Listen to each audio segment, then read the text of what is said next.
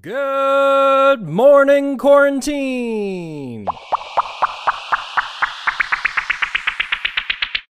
So this in-between segment is all about the road so far and the journey ahead for this channel. Hopefully you've listened to at least a few of the episodes so far, a few of the segments, but if you haven't, this will give a good roundup of what this channel has been talking about up to this point. So maybe if I do my job right, I can convince you to go back and listen to the rest.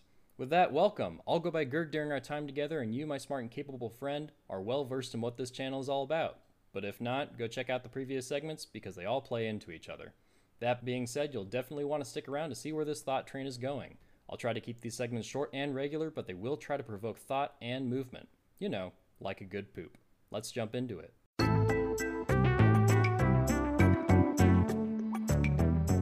So the road so far for this channel has been all about adding that ingredient of mental fortitude and well-being to the foundation of our lives, that foundation being mental, spiritual, social, and physical, from which we can grow and thrive. And any development of the mind comes from our ability to learn. But learning is a choice, and our life is a series of lessons, and some are pretty heavy. Take this metaphor, for example. So think about you're walking along a path, you have a backpack on, a rucksack, or whatever, and along that path are a bunch of rocks. And you pick up those rocks along the way, and you look at them, and you toss them in your backpack. And as you go along, you keep picking up these rocks, you feel obligated to do so. You pick them up, you toss them in your backpack. Well, that backpack's going to get pretty heavy after a while, and it's going to weigh you down, and that's all your mind is going to be on. You're probably going to forget about where you're going. You're probably going to forget about anything but just the pain or the struggle of wearing that backpack. So why would you do that? Similarly, life has a lot of lessons for us, and it's important for us to pick up those lessons, to accept our circumstances, and to recognize them and study them. But we don't necessarily need to hold on to them. We can still look at them, but we can also leave them behind us. So what if instead, going into the metaphor, what if instead we picked up those lessons, we picked up those rocks, we understood them, we appreciated them, and we left them in the path behind us? This gives us the ability to look back and recognize not only where we've been, but to see how far we've come. The fact of the matter is, you either let life happen to you, or you let it happen for you. Now, this is not to suggest that all things in life should be viewed inherently as good, or even good at all. There's a lot of pain in the world right now, and especially with the lockdown, the fear of health and everything like that, there's a lot of pain in the world. But if we choose to reframe how we recognize our circumstances and the world around us, we have the ability to act with intention, not viewing the world through rose-colored glasses, because pain is inevitable, but suffering is optional. Growth doesn't occur without resistance, and resistance is often painful, at least at some level. I heard this quote this morning, and it really kind of resonates with the topics I've been going over in this channel so far in this last chapter on mental foundation and mental growth. And it goes, if you don't like something, change it. And if you can't change it, change your attitude. And that quote was by Maya Angelou, a civil rights activist. So if we want to see change, we got to first embody that change. Be the change you want to see in the world, as it's often said.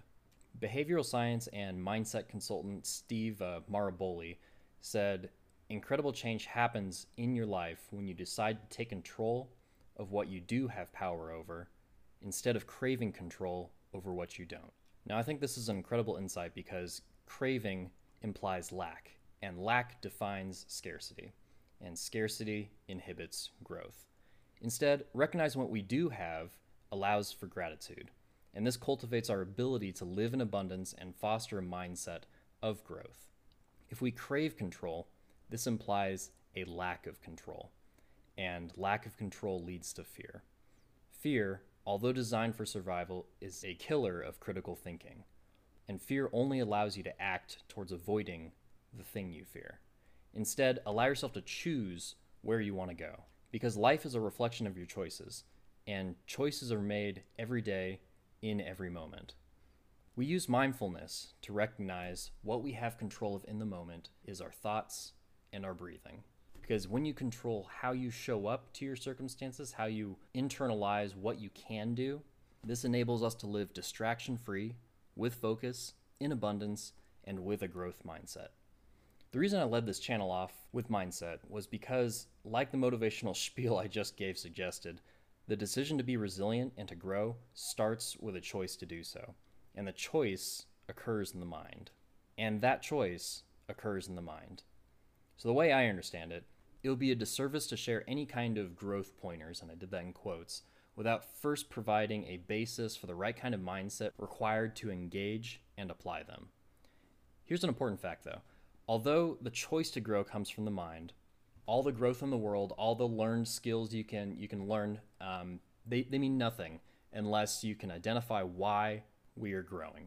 Imagine if you had a sports car like a cherry red Ferrari, right? And you learn how to shift the gears effectively and efficiently as much as possible. But you never actually decide where you're going. You never actually even pull out a map, map your drive, or even program a GPS. Sure, it'll be fun. You'll be able to race pretty well. You might look like you're going faster than everyone else, and maybe you are.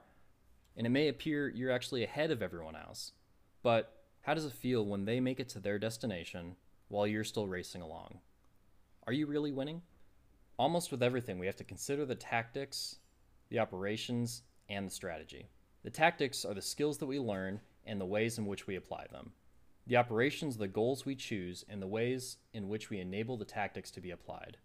And the strategy is the big picture, the impact of the why, which we are trying to satisfy with our goals, with our development, and with our actions. Take, for example, a military sniper, and their tactics may be the skill to control a rifle and to take a shot effectively in a situation. The operation may be the reason they are in a specific place and asked to engage a specific target. And the strategy may be to eliminate specific threats in order to end the war. This sense of why should always be in the back of our minds as we do things. Our desire to live a life of meaning is defined by our need for purpose. And that purpose is something that comes from our beliefs. Whether those beliefs are in an ideal that we want to live up to, or impact and change we envision for the world, or a belief in a higher power and the meaning that ascribes to our lives. All these senses of purpose are rooted in our spiritual well-being. But as I stated before in a previous episode, we ought to be prudent with where we put our faith and where our beliefs. That faith and that spiritual well-being should be rooted in something that cannot fail us. That's the overall theme for the next chapter of this channel. So why is the spiritual domain and spiritual well-being the next chapter of this channel? Well, I already discussed why we did mental first, but mental foundation keeps us stable, a physical foundation keeps us able, and a social foundation keeps us supported. But where are we going? So for this channel, I wanted to do a few things. First, I wanted to convince you that you have the ability to change and you can choose to have that change in your life. I didn't want to give you what to think, and I didn't ever want to come across that way, because I'm not anyone special in that regard. But I wanted to give you effective ways on how to think. Second, I wanted to help you identify your why and help you uncover the goals you want to that end and the underlying associated values. Third, I hope to get to social well-being and how to approach connection and actually live meaningful relationships. Sprinkled throughout, I'll throw in some small physical wellness things that I've picked up over time, but there are so many health channels out there, I probably don't need to focus a dedicated chapter of this channel onto that, and we'll see if we even get to that point anyways. But I do want to convince you here that health is good, and hopefully you've taken that at this point. One thing that I wanted to address though before diving into purpose, especially due to the uncertainty in the world, is I wanted to address a big concern that people are currently facing. And I wanted to address it before purpose because people often define this as their purpose, even unknowingly. And that is the topic of money. I alluded to it in the previous part of this channel, probably in like one of the first episodes, and I'll reiterate here. I'm no financial expert, and I won't pretend to be. I will not give investment advice on this channel, and I will not tell you where to put your money, but I will strive to help you better understand it. With understanding comes clarity, and with clarity comes the ability to act and grow, both yourself and your wealth. So there it is. There's the road thus far and the journey ahead. And because, as Captain Jack Sparrow famously said, "It's not about the destination, it's about the journey." So hopefully at this point you enjoy these ramblings and you want to come back. And if you want to come back, I'll talk to myself again for you next time.